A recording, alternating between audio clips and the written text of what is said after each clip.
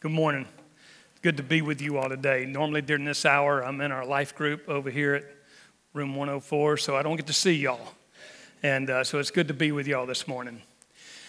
So today we're going to be in 2 Thessalonians chapter 2. And following in the series that we've been in the whole time, I guess probably for the last, last several weeks. And so this particular passage has got some stuff. It's pretty tough.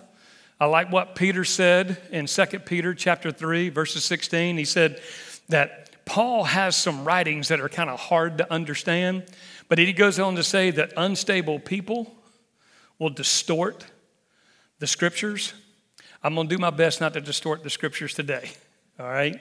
So, but there is some stuff that's it's kind of hard to understand, just to be honest with you. And we'll try to navigate our way through them and bring as much clarity to them as possible. So again, if you've got your Bibles, open it up to 2 Thessalonians chapter 2. So verse 1, Paul says, concerning the coming of our Lord Jesus Christ and being gathered to him, that's what he said in 1 Thessalonians chapter 4, verse 17 about us being called up to be with the Lord. He says, we ask you, brothers and sisters, not to become easily unsettled or alarmed by the teaching allegedly from us. Now, last week, you remember we had the Bible Project people that they presented the animation that they did, and they talked about this teaching that was allegedly from Paul and how it had ticked Paul off. Paul says, whether by a prophecy or by word of mouth or by letter, asserting that the day of the Lord has already come. So this teaching clearly is not from Paul. It's clearly contrary to what Paul had been teaching this group of believers there at the church. And it was ticking Paul off. I love what the ESV says about that particular verse about not become easily unsettled. It kind of states it a little bit stronger. It says not to become quickly shaken in mind or alarmed. Basically, I believe what he was saying is that don't let your thinking run off the rails. Don't let it get so far away that it begins to make you question your faith. I think the principle is don't allow your mind to take you where the Spirit is not leading you. Don't allow that to happen.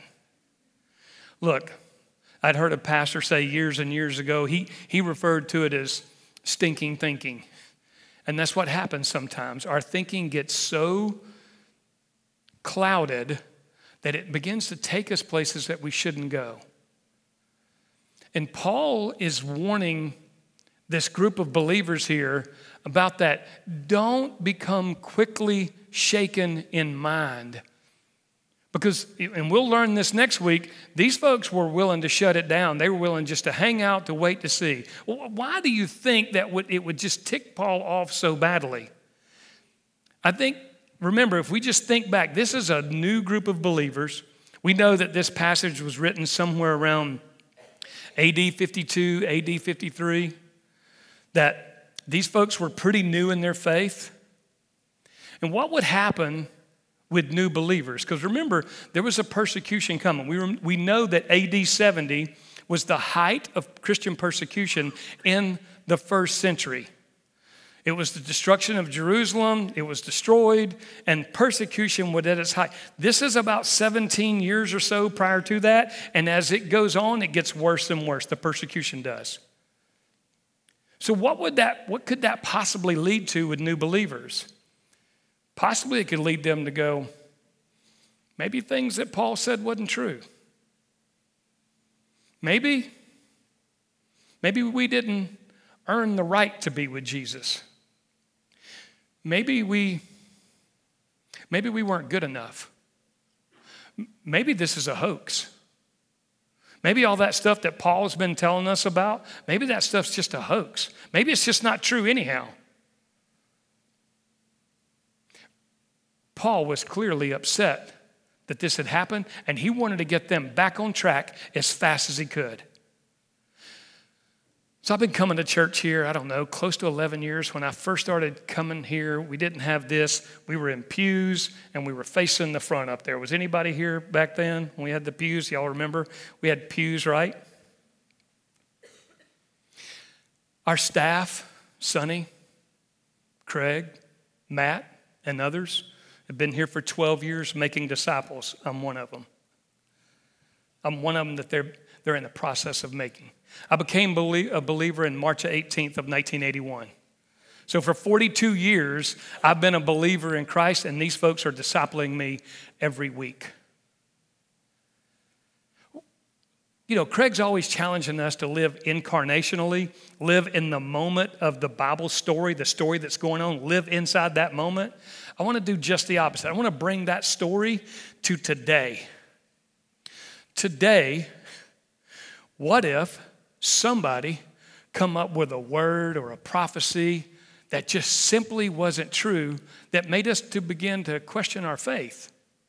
Question, were we good enough? Was all that stuff that our staff, that we've been singing about, that we've been teaching about, that we've been praying over you, what if it's not true? What if that stuff is a hoax? Could you see what that would do to our staff?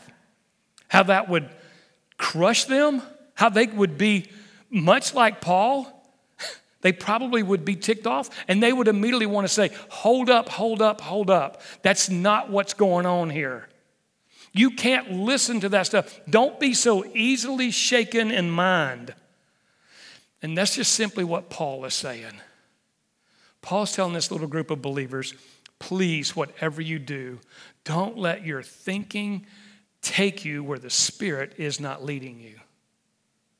Because God's Spirit is not going to contradict His word, period. It can't. They're one and the same.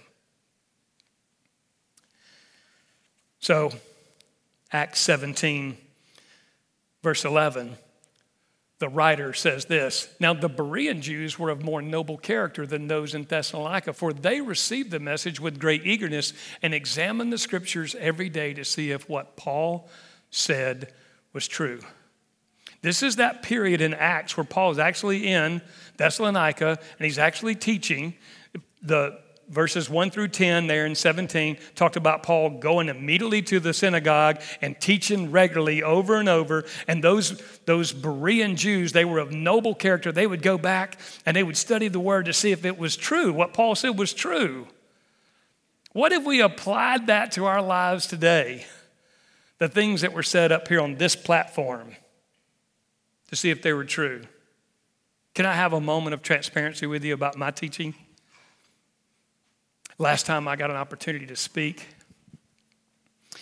I was teaching about the family, and I was talking about leadership in the family, and I was talking about how as the leader of the family, how we should just be, much like David. You know, when David had that fight with the lion and the bear, and he took the jawbone of a donkey and he beat him. Well, Guy Davison, after church, he catches me over here. He goes, hey, that story you were telling about David, and you sure that wasn't Samson? And I was like, I'm pretty sure it was David. So I go back and I look at it. Oh, it was clearly Samson. Isn't it good to have people in our church that know the Word of God? Guy, we can just call him a person of more noble character because he reads God's Word. Can I just tell you, just the last message, I messed up again. I was talking about this horror story in Joshua 19, and so somebody come up to me after church, and they were like, this is the allotment of the land. Where's the horror story in this? I said, well, if you get more land than I get, that's a horror story, right? I said, but if you'll flip over to Judges 19, you'll really see a good horror story, because that's where the horror story is Judges 19, not Joshua. If you get more land than I get, I don't care, all right? Hey, it's good to have people. I want to tell you, I want to challenge you to be like the Bereans today. It's interesting. John Piper did 51 little teachings on chapter 1, 2, and 3 of 2 Thessalonians. In 3 weeks, we're going through all 3 chapters. This is something for you to dig into, to study over and over and over. I just want to challenge you to be like the Bereans. So verse 3 and verse 4. Paul says, don't let anyone deceive you in any way, for that day will not come until the rebellion occurs. The rebellion occurs, and the man of lawlessness is revealed. There's two things that must happen. The man of lawlessness is revealed, the man doomed to destruction. He will oppose and will exalt himself over everything that is called God or his worship, so that he sets himself up in God's temple, proclaiming himself to be God. So we're starting to really get into the darkness of what's going to happen prior to Christ's return. All right? Things are going to get tough for those that are here prior to that. So let's look at it. So the first thing is that this rebellion, it is the rebellion. It's not this slow erosion of Christian values that we've probably seen over the 20th century, the 21st century. This is an emphatic event that takes place. This is a falling away from Christ. This is the apostasy that Paul is talking about here. It is an immediate falling away from Christ. This is when things start to get really, really bad. And then after that, along with that, is the man of lawlessness is revealed. Clearly, this is the Antichrist that Paul is talking about. And we will see that again in verse 8, I believe, in exceptional clarity. So those things haven't happened yet. We all probably would love for Jesus to return today. I would love for Jesus to return today. I have a little 18-month-old granddaughter. I would love for her not to have to put up with the secret power of the lawlessness one, the one that's lawless that we see in verse 7. But it's not going to happen today. Look, I don't know when God's going to come back. I don't know when Christ's return will happen. I just know this. It's going to happen really quickly. When he decides to come, it's going to happen quickly. So one of the things that you see here, or you don't see here, is that Paul never really talks about the Antichrist. In fact, he doesn't use the word, the Antichrist is what I want you to hear. He doesn't use that. Paul talks about the lawless one, the man of lawlessness, but he doesn't call this person the Antichrist. In fact, the only where you'll see that in the Bible is through the Apostle John. In 1 John 2:18, 1 John 2:22, 1 John 4:3, and then in 2 John verse 7, he refers to him as the Antichrist. Now again, I'm challenging you to study this, because there could be some debate if this is one of the Antichrist, because John says in verse 18 of chapter 2 that talks about plural Antichrist, but I believe wholeheartedly this is the Antichrist that Paul is talking about here. Let me tell you something about the Antichrist. The Antichrist is the crown jewel of Satan. It is exactly the tool that Satan wants to use to draw people away from Christ. We'll see this in a little bit. Satan and the Antichrist, they work in darkness. They work in confusion. They work through deceitfulness. They work in daylight. They do everything they possibly can to draw, as Jesus said in Matthew 24:24, if possible, even the elect away from Christ. On the other hand, I want you to know that Jesus is the crown jewel of God the Father. I wrote some things here. I just want to read them because I don't want to misquote what I'd written here. But Jesus, he works in and through love. He presents clarity and truth. He exhibits peace, hope, and love. He despises deceitfulness. His goal is to draw you and I into a relationship with himself through the Holy Spirit to honor God the Father with our lives for all of eternity. The Greek prefix anti has two meanings: against and instead of. So, meaning that Satan not only opposes Christ and everything about Christ, but Satan also wants to be worshiped instead of Christ. You can look at Isaiah 14, go through 12 through 15. It lays it out. It's pretty interesting. Well, some say, well, maybe that's Nebuchadnezzar. Well, it could be, but it clearly looks like he's talking about Satan to me. Clearly. Verses 5, 6, and 7. And for me, this is where it gets to some of that really hard stuff to understand. Paul says, don't you remember that when I was with you, I used to tell you these things? And you know what is holding him back, talking about the man of lawlessness, so that he may be revealed at the proper time. For the secret power of lawlessness is already at work, but the one who holds it back will continue to do so until he's taken out of the way. Now, clearly, I understand verse 5. That's pretty easy for me to understand. Don't you remember when I was with you, I used to tell you these things? What were the things you think you used to tell them? Maybe that stuff in Isaiah. Maybe that stuff in Daniel chapter 7 through chapter 12. Maybe that was the stuff that Paul was talking about. Paul doesn't tell us here what he says, what he was saying at that time. I bet it probably, if you remember last week from the Bible Project, they talked about Mark 13. I bet it was some of that stuff. I bet it was some of the stuff that Jesus said also in Matthew 24. Because they were both talking, Jesus was talking about the end times during that. And though Paul did not walk side by side with the physical Jesus, he did walk side by side with Peter. And no doubt, Peter said, you won't believe some of the things he told us. And he told us about this return, this coming back, and how it's going to be, and all these signs and wonders that were going to happen. We'll talk more about that in a minute. What I find really interesting is this verse 7 here. That a couple thousand years ago, for the secret power of lawlessness is already at work. Kind of see it already at work today here too, right? I don't think the enemy slowed down. Look, Satan knows the timetable. He knows when the end is for him.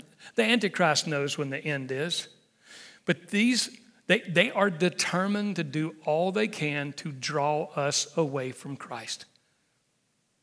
They know they have a limited time to do it.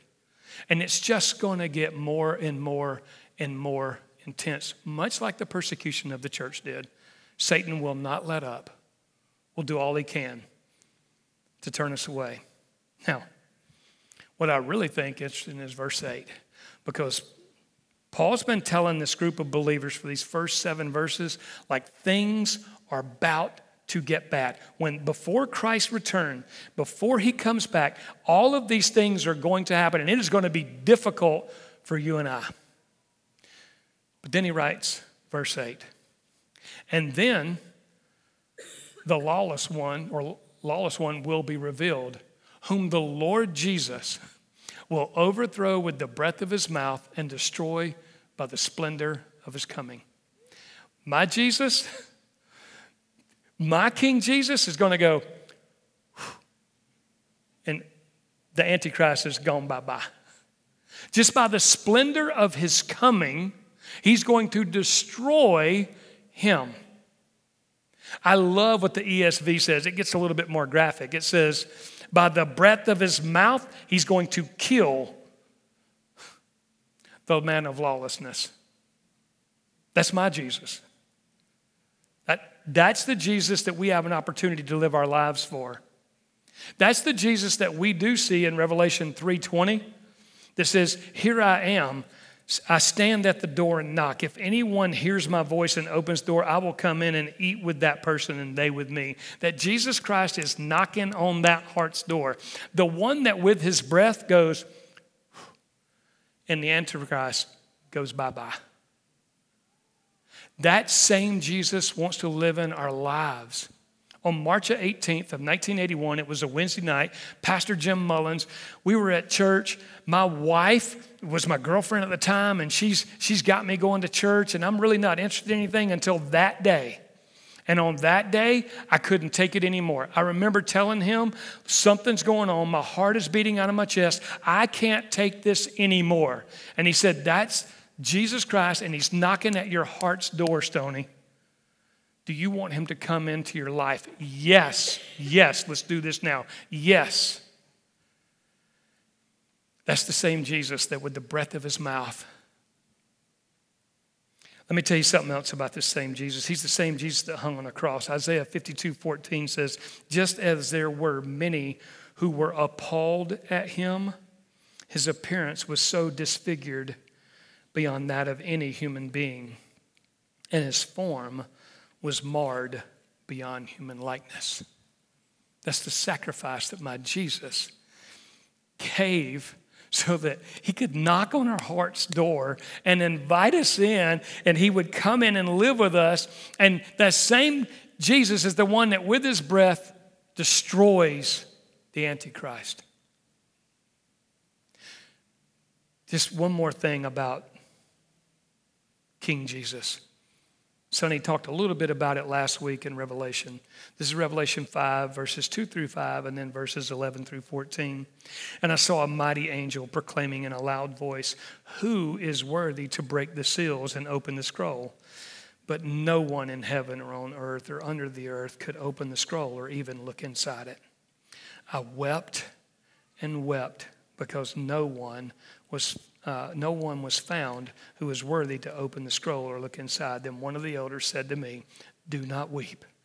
See, the Lion of the tribe of Judah, the Root of David, has triumphed. He is able to open the scroll and its 7 seals.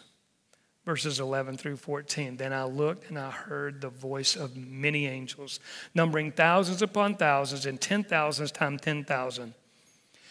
They encircled the throne and the living creatures and the elders. In a loud voice they were saying, worthy is the Lamb who was slain to receive power and wealth and wisdom and strength and honor and glory and praise. Then I heard every creature in heaven and on earth and under the earth and on the sea and all that is in them, saying, to him who sits on the throne, to the Lamb be praise and honor and glory and power forever and ever and ever and ever, for always. The 4 living creatures said, amen, and the elders fell down and worshiped. That is King Jesus. That is the one who wants to live inside of us. That's the one that goes, whew, and the Antichrist is gone. So, Mindy will love this. If that don't light your fire, your wood's wet. I just want you to know that. If that's not exciting to you, that King Jesus wants to live inside of you, man, do a checkup. All right, just go straight to the doctor, get a checkup. That's exciting stuff to me, y'all. Unfortunately, though, that's the same Jesus that people walk away from. That's the same Jesus that people don't want anything to do with. That's the same Jesus that sometimes in public, we're kind of embarrassed to bow our heads and pray out loud. That Jesus. That's the same Jesus that people make fun of you if you're committed to him. All he wants to do is love you and I. All he wants is for you and I just to love him. That Jesus does. Kind of reminds me of Jeremiah chapter 2. I got a little time, so I'm going to read the whole passage, just 5 verses. This is Jeremiah chapter 2. The word of the Lord came to me. Go and proclaim in the hearing of Jerusalem. This is what the Lord says. I remember the devotion of your youth, how as a bride you loved me and followed me through the wilderness, through a land not sown. You used to love me when you were young. You were very close to me when you were young. You loved hanging out with me when you were young. Jeremiah writes that Israel was holy to the Lord, the first fruit of the harvest.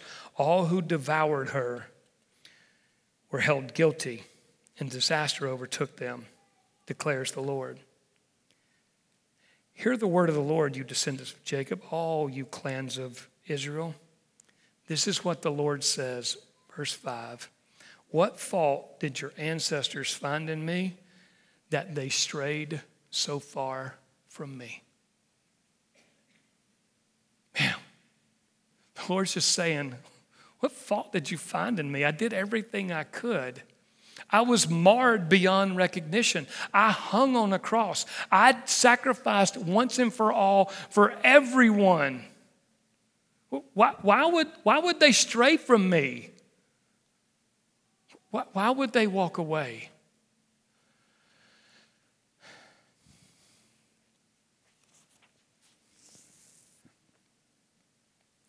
I want you to know this. He's full of love and compassion for you and me. And I want you to hear this because I don't want this to happen today. I don't want it to happen tomorrow. I don't want it to happen next year. I don't even want it to happen in the next 10 years, even for your lifetime. Please do not harden your hearts to this Jesus. Don't grieve the Spirit. Whatever we do, we don't give the enemy a foothold in any area of our lives.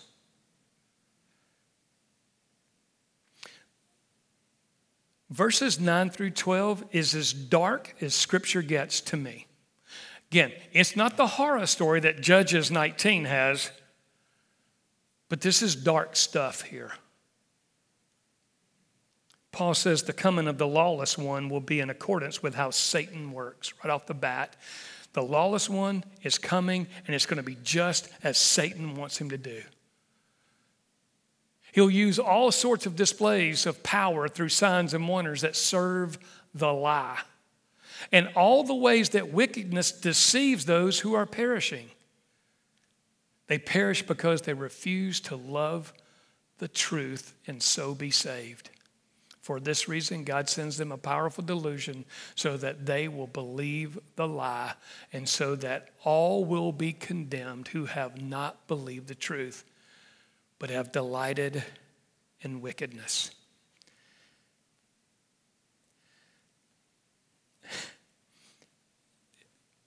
This is ugly. This is Satan having his way. Remember, the Holy Spirit has been removed from holding them back. Now Satan is going to roam. Satan is going to do everything he can to draw us from Christ. Satan, I want you to understand this, has unnatural power that you and I can't compare with. We just can't. I want you to hear this. Satan is... He's such a strong adversary. He's bigger than you and I. This is not a smoke you and I want to play with. Remember that great story of Abraham and Lot? And how they had all this land and like they had all these cows and sheep and all this other stuff. And Abraham's like, look, we got too much livestock for this piece of land. Why don't we separate? You get first choice. So Lot kind of looks around, sees what's happened, and he hears the music. He hears the crowd. He smells the smell, and he's like, I don't want to get in Sodom and Gomorrah, but I sure would like to get close to it so I could check it out every now and then. He started playing with that smoke a little bit. He got a little close to it. Again, he didn't jump in it. Well, not then he didn't. And we saw what happened. Abraham had to come rescue him. He loses his wife. His 2 daughters wind up having sex with him in a cave. Satan has unnatural power. It's not a smoke we want to play with, y'all. Matthew 24:24, Jesus says, for false messiahs and false prophets will appear and perform great signs and wonders to deceive, if possible, even the elect. John 4:48, Jesus is talking to the government official that wants his son healed.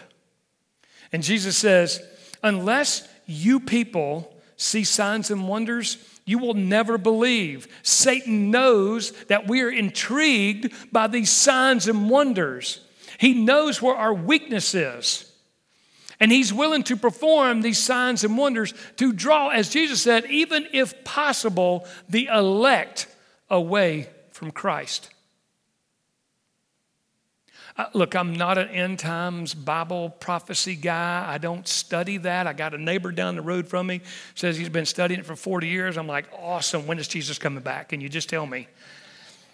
I'm not that guy. I do study God's word probably the last 8 to 10 years, more than I ever have. Very committed to reading God's word. This I do know. I wish he would come back today. I do know this. For before this happens, this is before he comes back, there's going to be some bad times here. John Piper identified 4 lies in this passage. The first lie he says is that there is no law. In verse 9, we see the coming of the lawless one. So Piper says that lie number 1 is there's no law. You can do what you want to do. You can think the way you want to think. You can act the way you want to act. You can do what you want to do because there is no law. You get to do it. It's your thing. Lie number 2 is that the lawless one is God. We saw that in verse 4. Verse 4, he said he sets himself up to be worshiped as God. Lie number 3, that the truth is not worth loving. We see that in the last part of verse 10. They perish because they refuse to love the truth and so be saved. Truth is our only hope, y'all. Lie number 4 is that wickedness, we see this in verse 12, is more delightful than truth. Paul writes, and so that all will be condemned who have not believed the truth but have delighted in wickedness. Satan uses some incredible lies to get to us. John 8:44 says that Satan is the father of lies. We see this coming true here. 1 Peter 5:8 says, be alert and of sober mind. Your enemy, the devil, prowls around like a roaring lion looking for someone to devour. That's one spectrum of who Satan is. Listen to this other one. And no wonder, for Satan himself masquerades as an angel of light. So he can be a roaring lion and an angel of light. That's a pretty wide spectrum there, huh? When we think that we alone are able to entertain some of that, not a chance. I like in Genesis what the Lord said to Cain. He said, if you do what's on your mind to do, sin is crouching at your door and it desires to have you. Wow.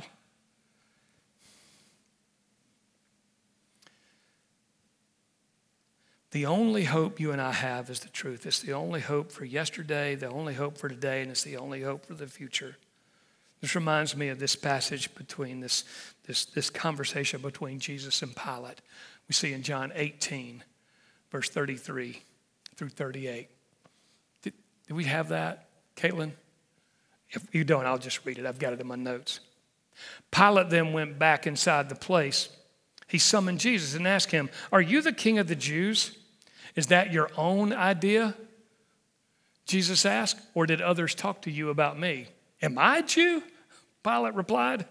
Your own people and chief priests handed you over to me.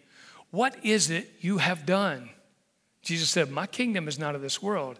If it were, my servants would fight to prevent my arrest by the Jewish leaders.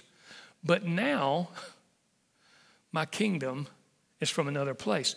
Oh, you are a king then, said Pilate.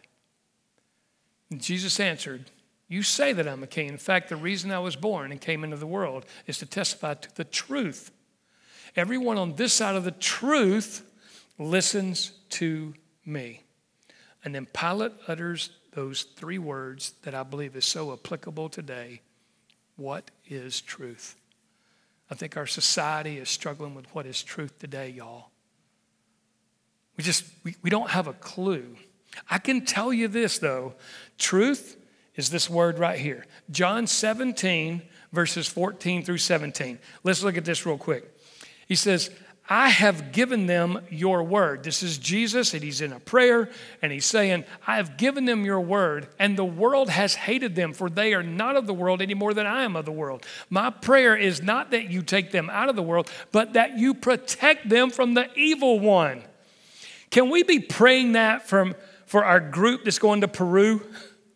Can we just be praying that for them? Can we be praying for favor? Can we be praying that God would protect them from the evil one? Jesus said, they're not of the world, even as I am not of it. Sanctify them by the truth. Your word is truth. If we're struggling today to figure out what is truth, will we please be like the Bereans and just simply go to God's word to find out what truth is? Because truth is contained here. Now, getting back to Paul's passage here. Verse 15 or 13, 14, and 15, I think are so amazing because he said all that stuff in those first 12 verses, that stuff's tough, except for verse 8. Verse 8's it's the home run for us, right?